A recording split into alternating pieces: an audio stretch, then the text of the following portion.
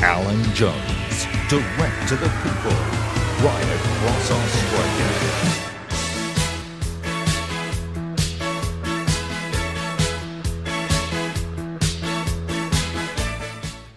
Well, good evening. It's our second week. Thank you for being with us. May I just say, though, good evening to our viewers all around the world. The response to the program has been overwhelming. I think really for all of us, a bit humbling. Now, don't forget to tell your friends, it is pioneering but really simple. Just go to the website, alanjones.com.au. Now, if you've got a smart TV, you can watch on YouTube. Just go to YouTube, search for Alan Jones Australia, click onto the live stream link and you can watch it on your TV, lying on your lounge. You can watch on your mobile phone by just going to the website, alanjones.com.au. So, let's get into the second week. Look, last week I asked, and I'll continue to ask, is the Australia today the Australia we want it to be? I'll have something to say shortly about the personally and economically destructive talk right now about this new virus. That's shortly. I'm an optimist, but I'm also prepared to address issues of concern where things have to change. For example, where do we place the simple issue of debt? Yesterday, I asked an internationally renowned investment banker why debt no longer seemed important. He looked at me stunned and said, "I've heard what you've been saying, Alan. We are in a mess." Well, at least it's a start if you acknowledge the problem. Last Thursday, Treasurer Frydenberg released the mid-year budget update. Now, if you talk to anyone in government, they talk about winding back the debt and delivering smaller government. Yet we are facing at least another decade of budget deficits and growing public debt, despite a projected surge in tax revenues of $106 billion over 4 years. Note the number, an increase in tax revenue of $106 billion. But the deficit, bottom line, will only improve by $2.3 billion. Where's the rest going? Answer, spending. And if the jobs market and business recover more quickly than expected from the Delta lockdowns, then more tax revenue will go to the government. Yet the deficit for the next financial year, 2022-23, is forecast to be $100 billion, $100,000 million. And the government calmly says, there'll be no budget surplus this decade. Gross debt will reach $1.2 trillion by 2024-25. But we're meant to be satisfied that over the forward estimates, combined budget deficits are tipped to be only $2.3 billion better than had been estimated in May, despite buckets and buckets of revenue. A forecast figure of $106 billion, it could be more. Yet the deficit will improve, I repeat, by piddling $2.3 billion over 4 years. In this financial year, the government has upgraded tax receipts by almost $46 billion. An extra $18.5 billion in company tax, an additional $19.9 billion additional in personal income tax, $8 billion more in superannuation tax receipts. So this year, the revenue collected in Canberra, get your head around this, will be $532.1 billion. 490,000 million will be taxes. It's a $12.2 billion increase in one financial year, but over the next 4 years, the budget deficits will only improve a touch over $2 billion. Where is there any evidence of winding back the debt? Now, included in these figures, I might add, the government has taken $16 billion of decisions yet to be announced. More spending, bribing voters perhaps. The Morrison government will tell you its economic plan is working, and it is true that employment has bounced back. There are more people in work than there were pre-pandemic, but that means there's going to be more personal tax and more company tax going to the government. This is a story of surging tax revenue, yet we're looking at a gross debt of $1.2 trillion in 2024-25. Some things that the poor taxpayer is not told. There's $106 billion forecast surge in revenue, and yet over the forward estimates, 4 years, the budget deficit will only improve by a piddling $2.3 billion because government spending will remain well above pre-coronavirus levels for years and years.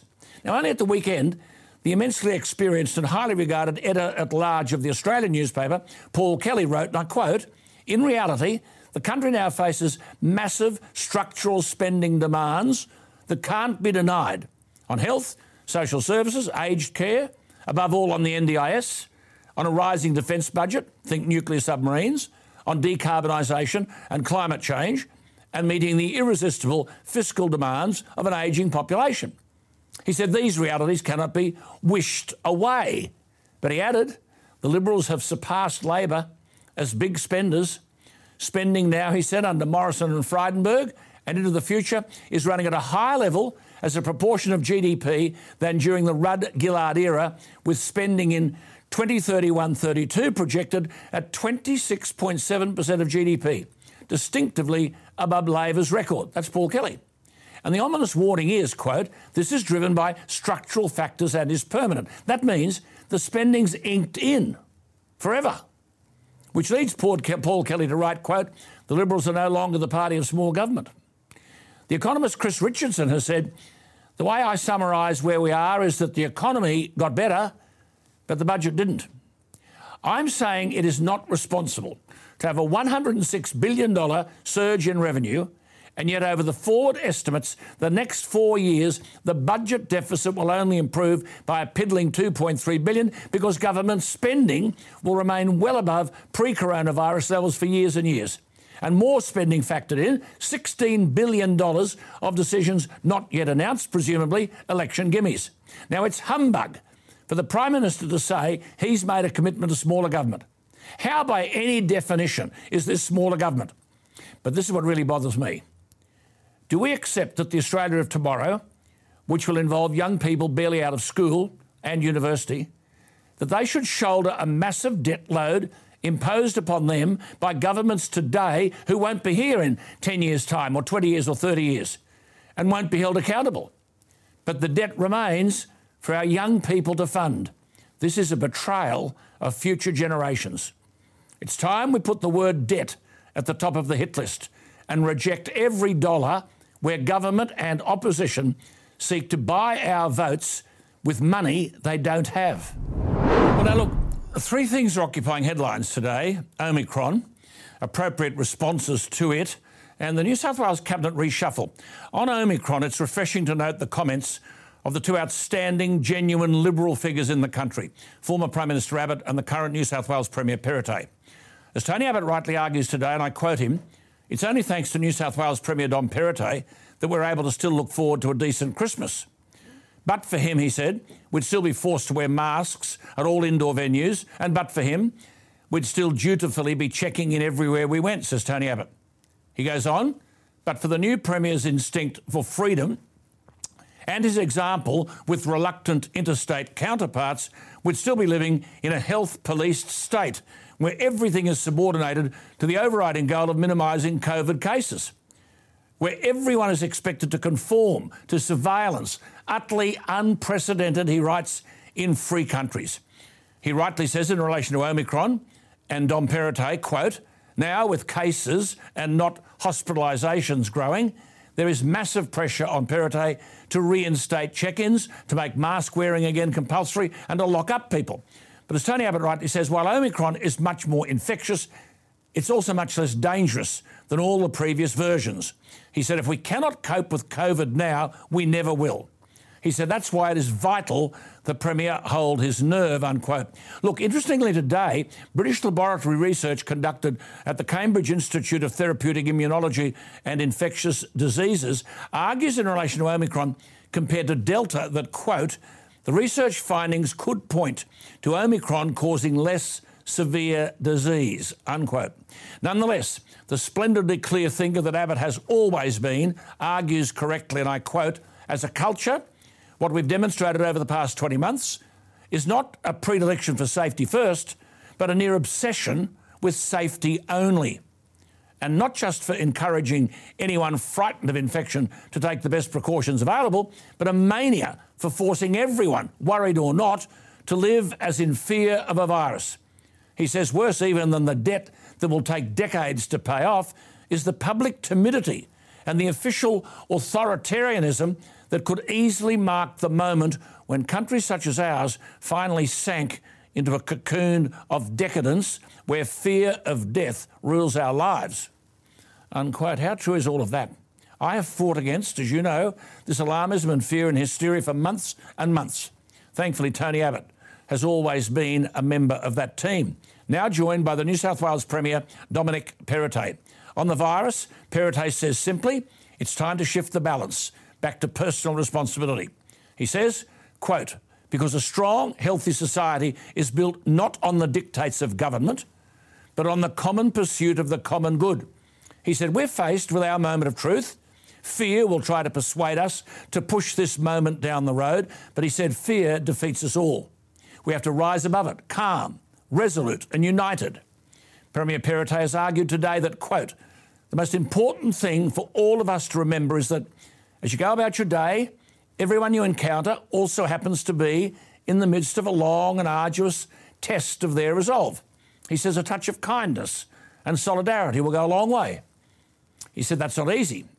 With so many conflicting opinions and reports out there, and when the age-old temptation of playing up the fear factor is just too good for some to pass up, he says fear and division can only hold us back.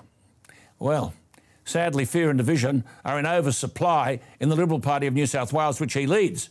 The Premier has a mammoth task in holding the line against the bedwetters and the lefties. If many of them had their way, we'd be in lockdown, covered in masks and buried in regulation. Which brings us to the New South Wales cabinet reshuffle, a veritable nightmare for Perrottet, placating the preponderance of lefties within the Liberal Party. Now, as expected, Perrottet's made a very fair fist of things as far as Liberal Party posts go. More women around the cabinet table provides a far better perspective. Stuart Ayres as Minister for Sport is an excellent decision, though racing should not be separated from the sport portfolio. Damien Tudhope, with wider responsibilities, gives the government some ballast, and Anthony Roberts into planning and homes is an outstanding choice. There are developers out there shovel-ready, ready to meet the massive housing shortfall. Roberts may be just the man to put the bureaucrats in their place and let those who know get on with the building of homes. Treasurer Keane with the energy portfolio was a worry, but Perrottet has an everlasting battle with the left. But then we get the after Barilaro National Party. The leader, unbelievably, is the Deputy Premier Paul Toole. And as I've said before, this is most probably as bad as it gets. This is the bloke who argued relentlessly in order to win his seat in the Parliament against forced council amalgamations. His whole family signed a petition. He makes it to Parliament and he's given the local government ministry by the then Premier Mike Baird and introduces the forced council amalgamation legislation, the very issue he had comprehensively opposed in order to win his seat. What more need be said? And now he's played the get square game. The longest-serving National Party MP in Australia, Melinda Pavey, who should have replaced Barilaro as leader and challenged Toole for the leadership, she's been dumped completely. Yet the whole of the bush know Melinda Pavey. That advocacy has been crushed, and then Toole has taken the police portfolio. As Deputy Premier, you see, he's entitled to whatever portfolio he wants. David Elliott, an excellent police minister, has been tipped into transport. He had threatened to walk if police were taken away from him. But it gets even worse. In a party without much depth, Adam Marshall, the well-known young MP from up Gunnedah Way, also a threat to Toole, gets dumped completely. He gets the Pavey treatment. And what do you get? Ben Franklin, who was once in the Liberal Party, now in the National Party, is the Minister for the Arts. It's almost laughable. This is all decided by Toole, by the way. Perrottet has to stand by and let Toole make a mess of things. I mean, the forces surrounding this outstanding New South Wales Premier are twofold. His own party is full of people who owe little allegiance to the Conservative and Liberal tradition. I doubt they'd be able to define it. And then the National Party has now gone from bad to worse, with limited capacity under Toole's so-called leadership to persuade anyone in the bush to vote for the Nationals. Toole has done one thing today above all else. He's reinvigorated the shooters, fishers and farmers and One Nation. You see, people in the bush are smart. They know who speaks for them, and Toole, via his forced amalgamation deception and this reshuffle with the dumping of people like Pavey and Marshall, certainly wins no currency in the bush. I'll tell you one thing. The toughest job in this country may well be held by the philosophically impressive New South Wales Premier Dominic Perrottet. Holding back the forces of the left and the bedwetters on almost every front is a Herculean task. So far, he's proved equal to it. Long may that remain the case. All right, now, as I've said before, a federal election is upon us. Not for the first time, people are concerned about the integrity of the process. Yet here we see Labor at its most stupid and irrelevant. The Federal Coalition Government recently presented to the Parliament legislation in relation to voting, which simply requires voters to show identification when they enter a polling booth to vote. How simple is that? After all, to collect a parcel from the post office, to open a bank account, you have to have ID.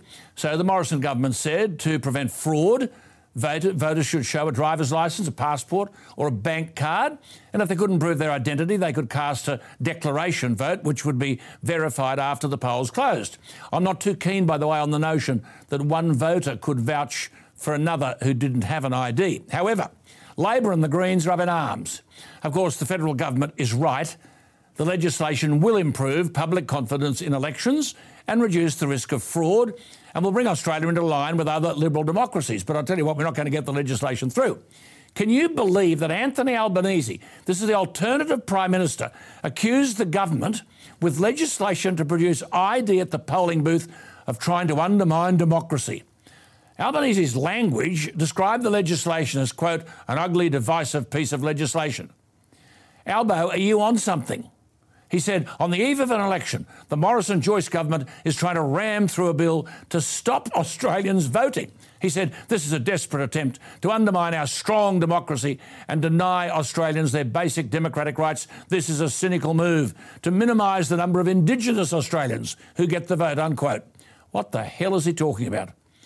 Let me tell you this, in 2016, Malcolm Turnbull fell over the line in the federal election of July. Many would say that for the nation, that was a pity. However, I read a report today in the Sydney Morning Herald, not Alan Jones. This was 3 months after that election in 2016, which Turnbull won by the width of a cigarette paper. And it said, quote, more than 18,000 people have been asked to explain why they apparently voted more than once at the federal election. The story went on, quote, despite heavy fines and the risk of jail time for multiple voting, 2 people were marked off the electorate roll 11 times on July 2. A further 2 people had their names marked off 5 times, while 4 others had 4 marks and 51 people had 3. All up, 18,343 people were asked to explain why their name was checked off more than once. But you see, this is how futile the system is. Why ask those people? I suspect someone else was voting using their name.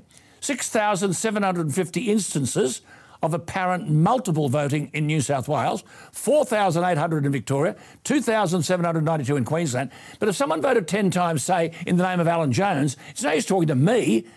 How would they ever find the people who voted in my name? So as the article rightly suggests, despite 8,000 cases of suspected multiple voting, at the 2013 federal election, not a single person was prosecuted. How important is this? Well, unbelievably so. For example, if 5,992 people had voted differently in 6 electorates, Kevin Rudd would not have defeated John Howard in November 2007. If a mere 1,100 people had voted differently in 2 electorates, then in 2010, Oakeshott and Windsor would have been irrelevant. The coalition would have formed government. Neville Wran became Premier of New South Wales in 1976 by 1 seat, but in the seat of Hurstville, his margin was fewer than 20 votes. If people just in that electorate had voted several times, Neville Wran would never have become Premier. In that anthology of essays to which I have referred, Australia Tomorrow, there's an excellent essay on this very issue by Senator James McGrath, who was the chairman of the Joint Standing Committee on Electoral Matters. Now, by the way, it'd be a splendid Christmas present. oztomorrow.com.au, 38 outstanding essays on what I've been talking about by conservative thinkers, Australia Tomorrow. Well, Senator McGrath of Queensland has twice recommended voter ID. The latest legislation bids to do just that, voter identification. Labor's called the proposal racist and discriminatory, unquote. It's a simple proposition, but it seems now, as I said, the legislation's going nowhere. Well, Professor David Flint has written about this recently in plain language in which, disturbingly, now David Flint has a lot of credibility and he chooses his words very closely. He opens a piece he wrote by saying this, and I quote, fraud is an intrinsic and disgraceful part of the Australian electoral system. Professor David Flint is an Australian legal academic who was awarded the world's outstanding legal scholar by the world's jurists in 1991. And he joins us on this very important issue. David Flint, thank you for your time, but that is a dramatic comment. Fraud is an intrinsic and disgraceful part of the Australian electoral system. What, therefore, are Labor on about when Albanese says on the eve of an election, the Morrison-Joyce government is trying to ram through a bill to stop Australians voting? Well, this is ridiculous, and it's especially insulting to the Indigenous people. The Indigenous people are well used to driving. They're well used to logging in on the QR code. They know all these things. They know that you have to have some identification for driving, for accessing government services, going to the post office, all sorts of things. And how insulting it is to say that the Indigenous can't manage this sort of thing, which everybody manages. We've had to all do it during the pandemic. What on earth is he talking about? The problem's bigger than those multiple votings that the Electoral Commission admitted, because during the same-sex plebiscite, the Bureau of Statistics had 250,000 return to senders, 250,000. And that means that there were probably many more, probably many times that, names that should not have been on the roll because the Bureau of Statistics was using the electoral roll.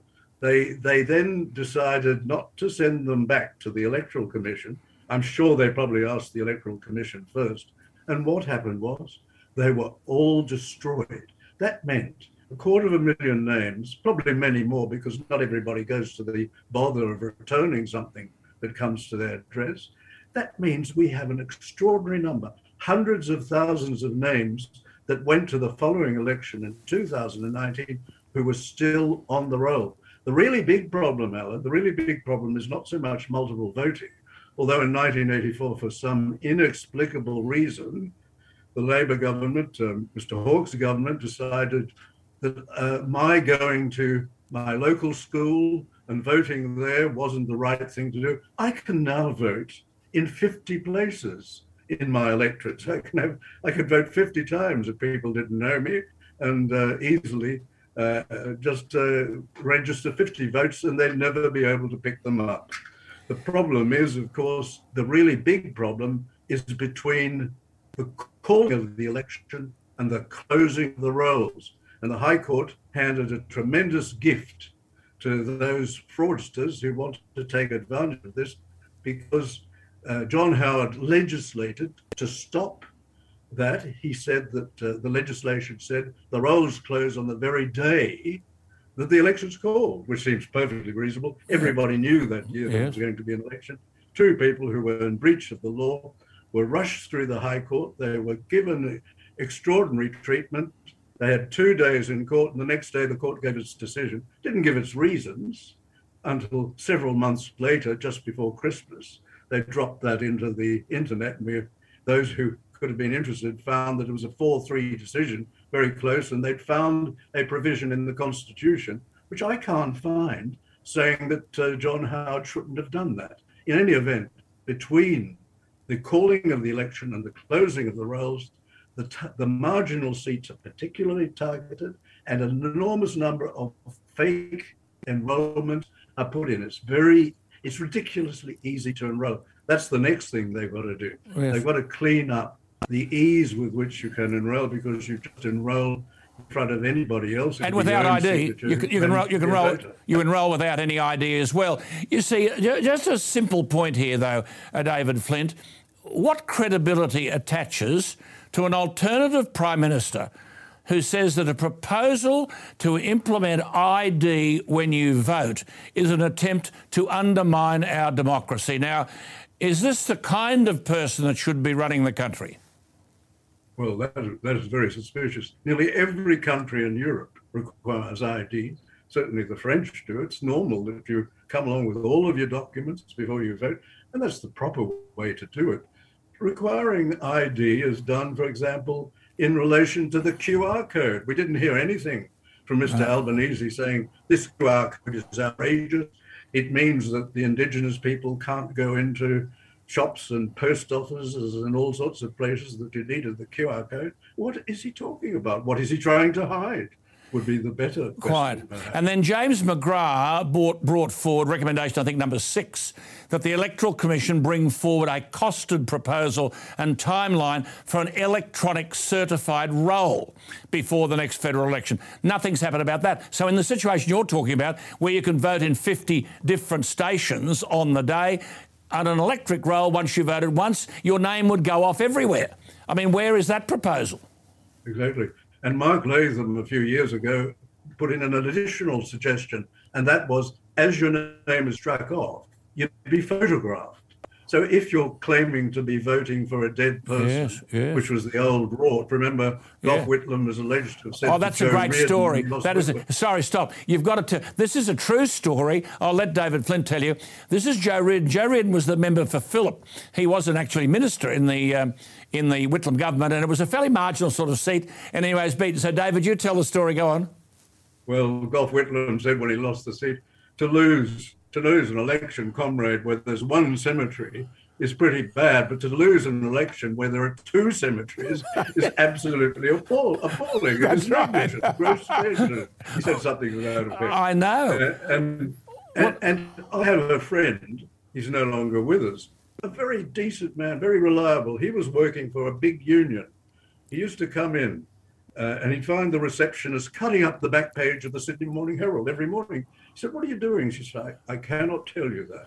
He found out later that they accumulated all of the death notices, and then on election day, people would be sent to the relevant electorates, and they would all vote in the names of the deceased people. And isn't that appalling? But the really big thing is that week between the calling of the election and the closing of the rolls is a tsunami. Yes, but I mean, but if 18,000 people, as has been established by Tom Rogers, the Electoral Commissioner, had voted more than once, 18,000, if they voted 5 times, that's almost 100,000 votes. I mean, how do we know, David Flint, we are being governed at any given time by the party that really won the election? We certainly don't. We used to have what were called habitation reviews. The Electoral Commission, or whatever the equivalent, would go around and knock on the door, and they'd say, "Well, you've got..." The man would answer the door and say, "Yes, we live here, where my husband and my wife live here," and so on. And then they'd say, "Well, what about Joe Bloggs and his 18 adult sons," or something like that. They would find houses absolutely full of people. In Bribie Island, where there's a road which runs along the shore for miles, found on one side are the houses who have the waterfront views, on the other side is the ocean. They found that there were people registered on both sides of the street. Absolutely. So you had people who were living in the ocean. Yes. It's just an enormous extraordinary. record. See, David, the issue is we have to be confident, don't we, in our elections so that we can be confident in our parliament, and voter ID would be a start. Now, here the Labor Party are arguing that ID voting would discourage the Indigenous, and as David just said to you there, with all other Australians, the Indigenous are very well accustomed and fully understand the need to ID to drive, to collect parcels, to access QR check-ins, for banking, medical and government services. So I don't know what Anthony Albanese is on about. But nonetheless, David, we're no further down the track here, are we? Just summing up, where are we going? This bill has to get through, and the people who've decided, understandably, that they're going to not help the government, those on the side of the government, One Nation and so on, should all join in with the government, because this is crucial for the proper election. We must have an election with integrity, and then those other reforms must come in. For example, they've got to get rid of the 40-day rule. That is, you've got to sue, you've got to challenge within 40 days of the election before it's declared, before you can make a claim to say that that election wasn't proper. Now, what we really need, and it was Amy McGrath who proposed this, you might remember. Yes, it was, Amy. She proposed that there be an electoral ombudsman. And if you had somebody like Lex Walker, who's that very strong man, one of her people who regularly goes in, he puts in submissions to every electoral commission, every business that the Parliament does a review of the election. He would be superb as the as the ombudsman, because you really need somebody who can immediately get on and deal with the problems which have arisen in a particular election. Absolutely. Good to talk to you. I tell you what, just repeating, that's a hell of a story. When Joe Reardon lost the seat of Phillip in Sydney, it's worth telling it again. It was in 1975. Gough Whitlam, and you know the way Gough talked, with exasperation, comrade, to lose an electorate in which there's one cemetery may be explicable, but to lose one in which there are two cemeteries is unforgivable. So this is going on even today, people voting in the name of dead people. David, lovely to talk to you. Thank you for your contributions. A very, very important issue. We'll come back to the issue again in the new year. Thank you for your help as well. Have a wonderful Christmas, and we'll catch up soon. Thank you. There he is, Professor David Flint. How important is that? You can make comments about that, by the way. Just go to the website alanjones.com.au or Alan Jones Australia, the Facebook page. We love to hear what your thoughts are. Voter ID. Anthony Albanese, believe you, the alternative Prime Minister, says it would be an affront to democracy. Albo, you're on something, my friend. Now, time for your say. And in the past week, I'm telling you, there have been thousands of viewer and listener comments based on the content discussed on this digital program, Alan Jones, direct to the people. Now, keep on commenting, keep liking, keep sharing the content. Remember, we are a community. You and us will be heard by our politicians because come election day, we all thankfully get a vote. Now, regarding my editorial from last Thursday about the Prime Minister's address to the Sydney Institute dinner where he talked about giving our freedoms back and that the days of big government are over, Barbara said, quote, all said too late in the piece, should have stated this from day one. For me, he's lost all credibility. Ali commented, politicians should take a temporary pay cut as an act of understanding and compassion for the financial loss experienced by our fellow countrymen and women. Emma writes, too little too late. For him to make these empty statements trying to score political points, sorry, Scott, your credibility has left the building. Caroline commented, so true, he's in damage control, trying to tell people what they want to hear only because an election is coming up, not because he means it. In relation to New South Wales Premier Dom Perrottet's cabinet reshuffle, Katrina commented, I would have loved to have seen Tanya Davies get a position. Many people share that view, I might add. And Brendan commented about the new digital television show when he said, great work, Alan. You've got my support. I hope you have wild success and go viral, no pun intended. You're the balance Australia needs in the media in a country where bureaucracy has gone mad. Best wishes. Keep the truth bombs coming. Well, that's your say for this Monday night, December 20. Now, remember to have a comment below or like or share the program videos. We love your input. Go to my Facebook page, Alan Jones Australia, and follow me there or subscribe on YouTube, and we'll keep sharing your opinions. Of course, on the website, alanjones.com.au, there's room there for you to express your views, read the previous editorials and comments that I make on other matters like rugby and cricket or the theatre. Well, now, look, talking about the theatre, I have to tell you, it is a horror show in Britain. I warned, remember, last Thursday, Boris Johnson was in trouble in the by-election in the seat of North Shropshire. This is a beautiful part of England, West Central. It's on the border of Wales in the northwest, almost entirely rural, very scenic, beautiful lakes, dairy farmers, cereals, sugar beet, pigs. This is blue ribbon Tory country, a seat that the Conservative Party had held for nearly 200 years. They lost it with a 34% swing to an all but dead Liberal Democrats. When the Conservatives last lost a safe seat to the Lib Dems in 1993, the Conservative government collapsed in 1997. Make no mistake, this by-election was a referendum on the shortcomings of Boris Johnson and his government. It derived from the resignation of a Conservative MP, Owen Paterson, for using his influence in the government to lobby for third-party interests who were paying him. Against the advice of his own staff, to say nothing of his party, Boris Johnson wanted a 30-day suspension of the MP. He didn't prevail. Paterson resigned. A political disaster for Johnson. Then, of course, there's this business of vaccine passports. In September, the Health Secretary, Sajid Javid, ruled out vaccine passports for access into nightclubs and large events. Even then in September, there was opposition from Tory MPs. In September, the Health Secretary, Health Minister, said he had, quote, never liked the idea of saying to people you must, quote, show your papers to do what is just an everyday activity. I'm pleased to say we're not going ahead with the idea of vaccine passports, unquote. That was September. That didn't last long. The same Health Secretary, Sajid Javid, introduced that very measure into the House of Commons last week and was greeted with jeers and calls for him to resign from his own party members. It prompted a backbench rebellion. 99 Conservative members voted against the passports, which legislation eventually passed the Commons with Labor's support. Only one Labor member voted against it. There, as here, Labor love controlling your lives. Well, these weren't the only issues on the voters' minds. When they voted in North Shropshire, a 34% swing, the vaccine passport was front and centre. A calamity for Johnson and his relationship with his party. He may well have irrevocably alienated his base. There, as here, so-called Conservative politicians are ignoring their constituency, but it's worse for Boris Johnson because he's become the kind of illiberal politician that he used to warn Britain about in his 20 years as a columnist and an editor.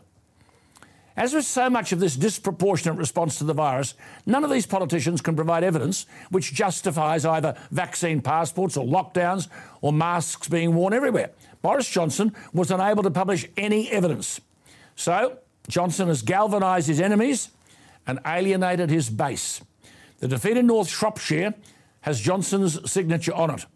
On top of that, we have the resignation in the last couple of days of his Brexit Minister David Frost, a core architect of the Brexit strategy. Boris Johnson actually once described him as the greatest frost since the Great Frost of 1709. That was when people laughed at Boris. Now they're laughing at him for different reasons. The issue here is that David Frost told the Prime Minister that he had to resign because of his, quote, concerns about the current direction of travel.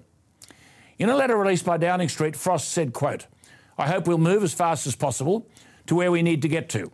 A lightly regulated, low-tax, entrepreneurial economy at the cutting edge of modern science and economic change," unquote. He said, "We also need to learn to live with COVID.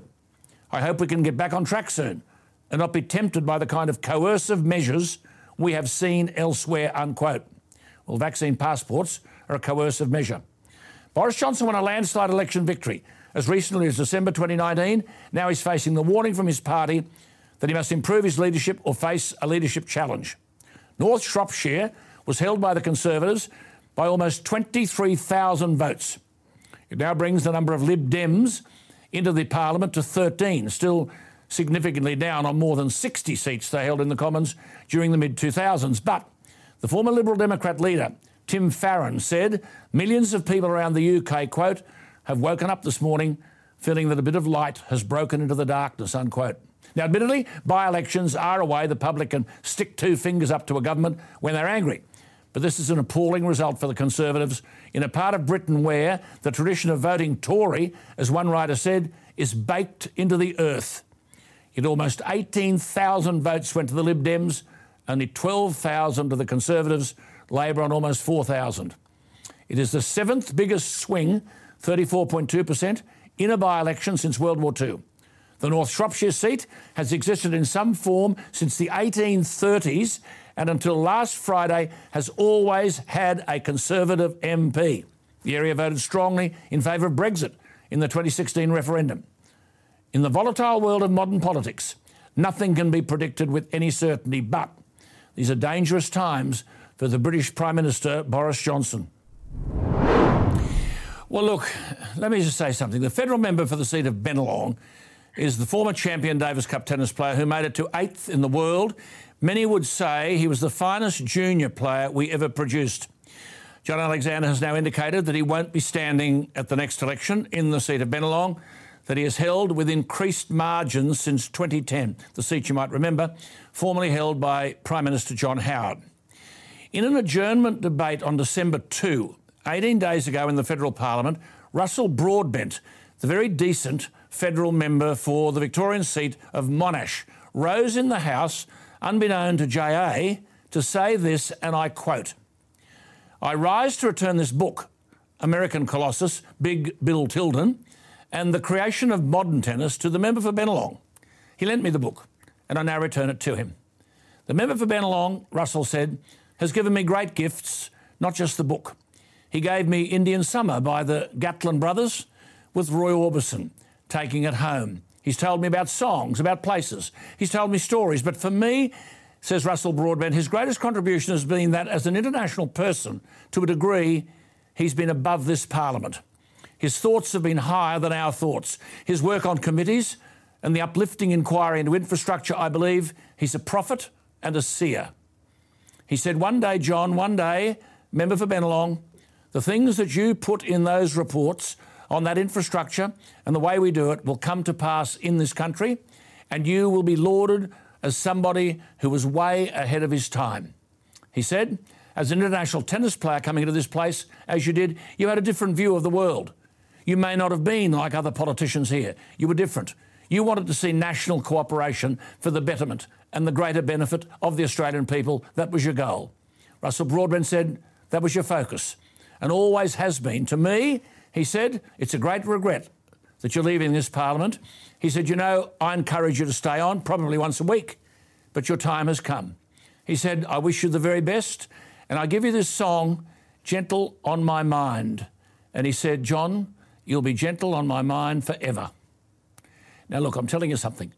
There aren't too many people who've sat on those green benches in Canberra about whom such a tribute could be paid. John Alexander is a very great Australian, but also a greater person. One of the many who deserved a spot on the front bench ahead of the mediocre mates who too often find their way there. I've already talked about the Australia we want this country to be. We are swimming in debt. How do we afford our infrastructure? How do we build the homes that our young ones need? As you often heard me say, if you go out to some of the most productive agricultural land in the world, be it the Darling Downs in Queensland, the Liverpool Plains in New South Wales or the Western Districts in Victoria, you might be asked to pay $6,000 an acre. But if you go to Castleton in New South Wales or the Mornington Peninsula in Victoria, Kenmore in Brisbane or their equivalents in Adelaide and Perth, to a lesser extent Hobart, you could be asked to pay $1 million or more for a quarter-acre housing block. So, totally unproductive land, except for putting a house on it, is $4 million an acre. The best agricultural land, $6,000. How can that happen? John Alexander has talked about this question of land values until he's blue in the face. The leaders in his party don't want to listen. JA nails the nub of the issue when he says, how is it that we have this massive escalation in the price of land and who benefits? How do you solve it? Well, my very good friend John Alexander joins me, hopefully not for the last time. John, you've been chair of this Parliamentary Standing Committee. I think your inquiry was called Fairer Funding and Financing of Faster Rail. Now, if we just keep it simple, you're saying that there's a lump of land out there, it could be 2 acres or 20 acres, Badgerys Creek in Western Sydney. You cite as a classic example, some bloke unnamed bought a stack of acreage years ago for not much. Then government decides to build an airport and the land increases in value from $2,000 an acre to $10 million an acre. Just for our viewers, take up the story, would you? Well, that's the finding of the inquiry. That was the evidence. And it's simply when you add infrastructure and appropriate zoning that the uplifts of land can be absolutely stupendous. And the problem that we confront, and we're trying to find an equitable solution for the taxpayer, is that we're spending some $20 billion of taxpayers' money at Badgerys Creek and in that region on the airport, on roads, on rail, on schools in the future, and hospitals. And the landowners are profiting. The money is going straight from the taxpayer. And it's been, Josh Frydenberg said that for generations, the taxpayers will be paying this back.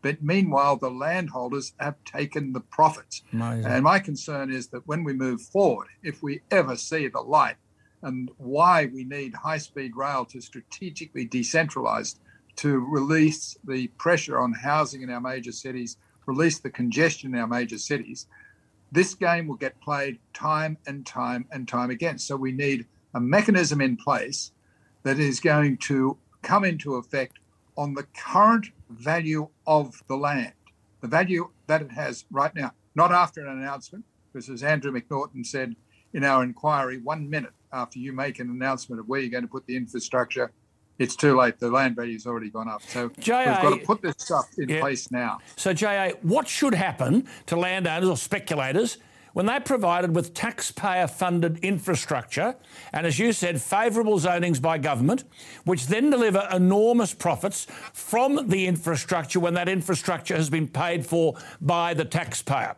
What is the answer to that? Well, the answer is came in the evidence.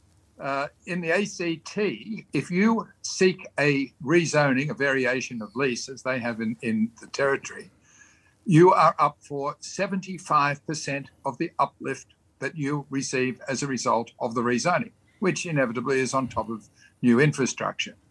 The other 25% is then subject to capital gains tax. But if you would have applied that to one of the windfall people in Western Sydney who'd bought the land for $3.5 million and on-sold it for $500 million, that person still would have been walking away with about $70 million. It's a very, very good return.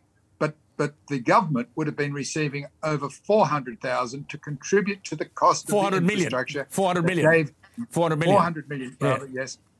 Get my zeros mixed up from time to time, dealing with big numbers here. But yes, the numbers are stupendous. And the evidence was clear that had we had Western Sydney been in the ACT, that all of the infrastructure would have been funded by that value capture mechanism. Yeah, just repeat the point that JA is making. This stupendous uplift he's talking about has been caused wholly by taxpayer-funded infrastructure, and nearby, has been entirely pocketed by the landowner. So you're asking the simple question: the taxpayer's been funding, or the funder of this good luck, shouldn't the taxpayer participate in the spoils? And currently he's not, and no one wants to listen to you. Yeah, I call it, Jeff, just, equitable and fair is what we need. We need a bit of Jeff at play here because it is unfair that the taxpayer should be impoverished for generations to come while the lucky landowner is becoming, going from rich to being unbelievably rich, being multi-billionaires. Yes. And it's a concentration of wealth. It's unfair. It's not productive.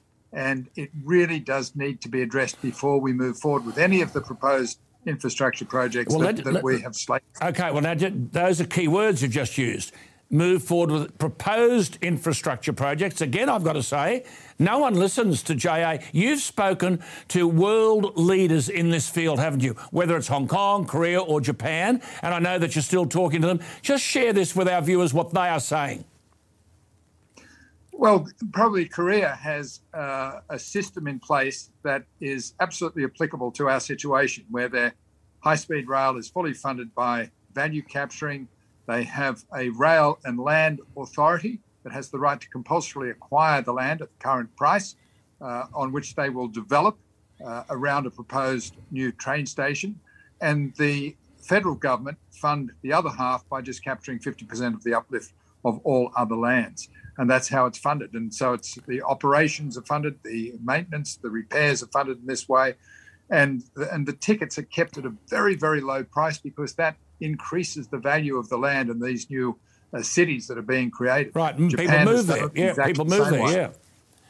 So how is this, what is the status, therefore, of, say, infrastructure projects, modern infrastructure projects, in places like Korea and Japan, where this value capture has applied, compared to what we've got here?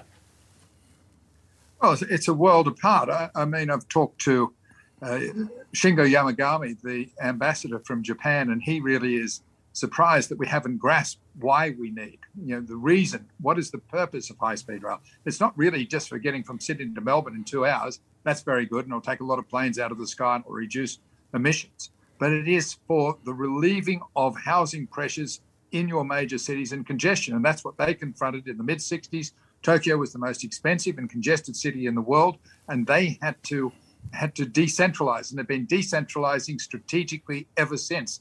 And this is what has allowed their country to grow, to produce affordable housing.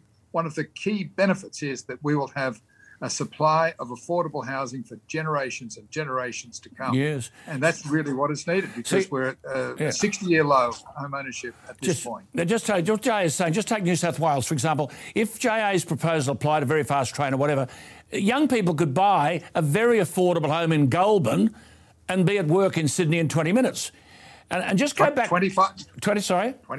25 minutes. Just go back to that ACT thing again, because it's worth repeating. So when a developer seeks a lease variation in the ACT, there's an impost of 75% of the increase in value.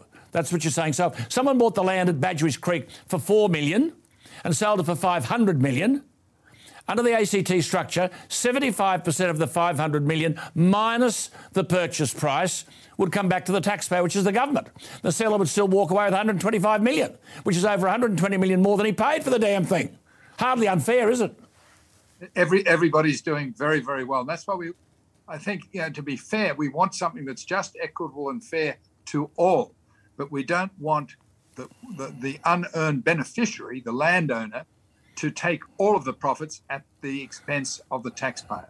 Well, now, in the budget, New South Wales budget of 2021, which is this year, there was the announcement of an infrastructure contributions system. Does that have any legs? Absolutely. Well, both Victoria and New South Wales are moving forward with windfall tax imposts. Victoria has done it just on rezoning at 50%, so that would couple well with our federal capital gains tax. Rob Stokes has been moving forward with a similar impost that would apply to lands that are uplifted by either and/or infrastructure or rezoning. And it's probably a more sophisticated model. I think it's for the federal government to align what is in place in Victoria, New South Wales and the ACT, so that we have a consistency and we can roll these things out nationally. Okay, now on everything that you know, and I know you've worked comprehensively on this, you're a virtual dictionary and encyclopedia of these projects, certainly in Asia. If you were given your head today and could set about building and approving a very fast rail system, where would you start, where would it go, and how would you fund it? Well, the first corridor would be linking Sydney to Melbourne. It would be funded by capturing the uplift of the land, which would happen instantaneously after the announcement. So there'd be money in the bank. Virtually on your balance sheet, you would have something like 75% of the increased value of the land on day one, on which you could use to fund and finance the capital cost. We still have people in Canberra who are saying, I don't think it'll work because I don't think the ticket prices will pay for high-speed rail. They've been in the arc for the last 30 years. Yes, that's not the way it is funded. It's funded by the uplift of the value of the land. Yeah. But we need to create industries. We need to be building this stuff here. We need to have a plan like the Japanese have done. There's so much we can learn from the Japanese. They've been building this stuff for 60 years. They are absolute certain. You get certainty when you partner with them. The Japanese government has offered to partner with Australia to roll out a high-speed rail network, to create an industry in Australia. Look at the problem. We've got the Sydney Rail. We've got a Spanish rail that goes out to Dulwich Hill, where Phil Dent used to live. We've got something else in eastern Sydney. There's three light rail systems, and one of them are compatible with the other. Furthermore, not compatible with the one in Canberra or the one in Newcastle. Give me a break. We'll get to Albury again. And wait, the lines don't match up. And I've got to say to our viewers, JA knocks on the door of the leaders in Canberra. They don't want to open it to talk about any of this. In that, JA wrote an outstanding essay in that anthology I've been telling you about, Australia Tomorrow, and which would be a great gift. It's 38 essays on how Australia should operate tomorrow. But he writes this: if we continue to fail those who elect us to govern in a just, equitable and fair fashion, the grossly inequitable scenarios that have played out in Western Sydney will be repeated time and time again, with the lucky getting rich beyond belief and the taxpayer footing the bill with interest. So, JA, just finally, you've been on this issue. Now you leave Parliament with the generous and accurate blessing of good people like Russell Broadbent. But if we want Australia to be what we think it should be, how do we achieve that by embracing the tremendous amount of work you've done over many years? Well, I think the first step is to respond to the generous offer of Japan to set up engagement between their departments, their ministries, directly with ours, and progress the matter, enter into good faith negotiations. Because the current inquiry that we've just concluded taking evidence was on procurement. And the big issue that we have failed is we've gone for the lowest price for the last 30, 40, 50 years. And the lowest price has denuded us of a capacity to produce things, has decimated our industry. And it might be seeming smart to take the low price, but we've lost value and to create value, to create sovereign security, to rebuild our industry when we are procuring to move forward with these things, we have to look at how much can we produce here in this country. Good on you. When we're entering into these very, very long pipelines of infrastructure. Good on you. Well, you keep at it. We'll keep at it. I've got to say, Russell Broadbent has said, your thoughts, quote, have been higher than our thoughts. And that on infrastructure, he said, he's a prophet and a seer. Surely the urgent reforms I think JA seeks must come to pass immediately, or the opportunities will pass us by. There he is. This is the retiring MP for the seat of Bennelong, John Alexander. JA, you've given great service to Australia on many fronts, and I hope I embarrass you, but I don't care. You are a great Australian and a wonderful person. Thank you for your time. Thank you for your thoughts. Thank you for your scholarship. We'll keep in touch. Happy Christmas to you and your family. Happy Christmas and love to you and your family, Alan. Thank you, JA. There he is. Inspirational, isn't it? But not good enough to make it onto the front bench. Right, just before we go, you have heard me say that for Australia to be what we want it to be, we can't underestimate the extraordinary influence on Australia tomorrow that's being exerted every day in every classroom around the country. Mark Latham and I have talked about this till we're blue in the face. Dominic Perrottet in New South Wales has retained Sarah Mitchell as the Education Minister. She'll need to lift her game. But in schools across Australia, parents are not getting, by way of education, what they think they're getting. Every other day, there's proof of the crisis. Now, try this. The first ever, and isn't that in itself a problem, the first ever Australian Teacher Workforce Data Report was released on Friday by the Australian Institute for Teaching and School Leadership. And it shows that, are you ready for this? Nearly half the nation's maths and foreign language teachers are not qualified to teach the subject. Half. Your children are sitting in a classroom and the maths teacher or the French teacher or the German teacher may be only a page ahead of them, if that. Not qualified to teach the subject. How do you spell betrayal? This is a profession in a mess. And it's not essentially the teacher's fault. On the one hand, they're thrown into an environment where they have no expertise and no choice, do this job or there is no job. However, I don't buy this business that 9 hours a week is spent planning lessons and 6 hours spent marking student work. I don't know what they're marking because children emerging from school can't spell and can't punctuate, making elementary mistakes which have never been corrected. So what's this business about 6 hours marking student work? And 2.5 hours communicating with parents? For what? Every week? Come on. Does that happen? Nonetheless, there is a further issue here because this was a survey of nearly 18,000 teachers. 1 in 7 plan to quit in the next 10 years. A quarter of all teachers plan to quit teaching before retirement age. Men, who make up only 22% of the teaching workforce, and that's a problem, and young teachers are the likeliest to want to leave the profession. But here's the rub, and this is where teachers have my full support. 61% blamed mental health issues or stress for wanting to quit. Only 29% wanted higher pay. The problem? The problem is discipline. The teacher has had all authority to discipline a child virtually taken away from him or her. The language and behaviour that many male and female teachers, especially female, have to endure is beyond disgraceful, such that I believe the police should be called in. Appalling language used to intimidate female teachers. Appalling behaviour. And can any education administrator tell me what redress is available to the teacher? None. In many areas, it's a blackboard jungle. So on the one hand, you've got between 36 and 46% of teachers teaching subjects in which they have no special skill. A quarter of the maths teachers said they had no training in maths. 20% of science teachers, no training in science. And we're spending $114 billion on all of this? Well, let me say for the umpteenth time, without content and discipline, you can't have education. This report indicates a total absence of content via teachers not qualified to teach the subject, and almost a total absence of discipline. So we may as well rip up the $114 billion the nation spends on education and throw the money on the fire. Which brings me to the quote for the night. Education is the passport to the future because tomorrow belongs to those who prepare for it today. Well, thanks for being with us worldwide. Remember, when it comes to frank opinion, make the website alanjones.com.au the salt and pepper of your life. I'll see you all tomorrow. Good night.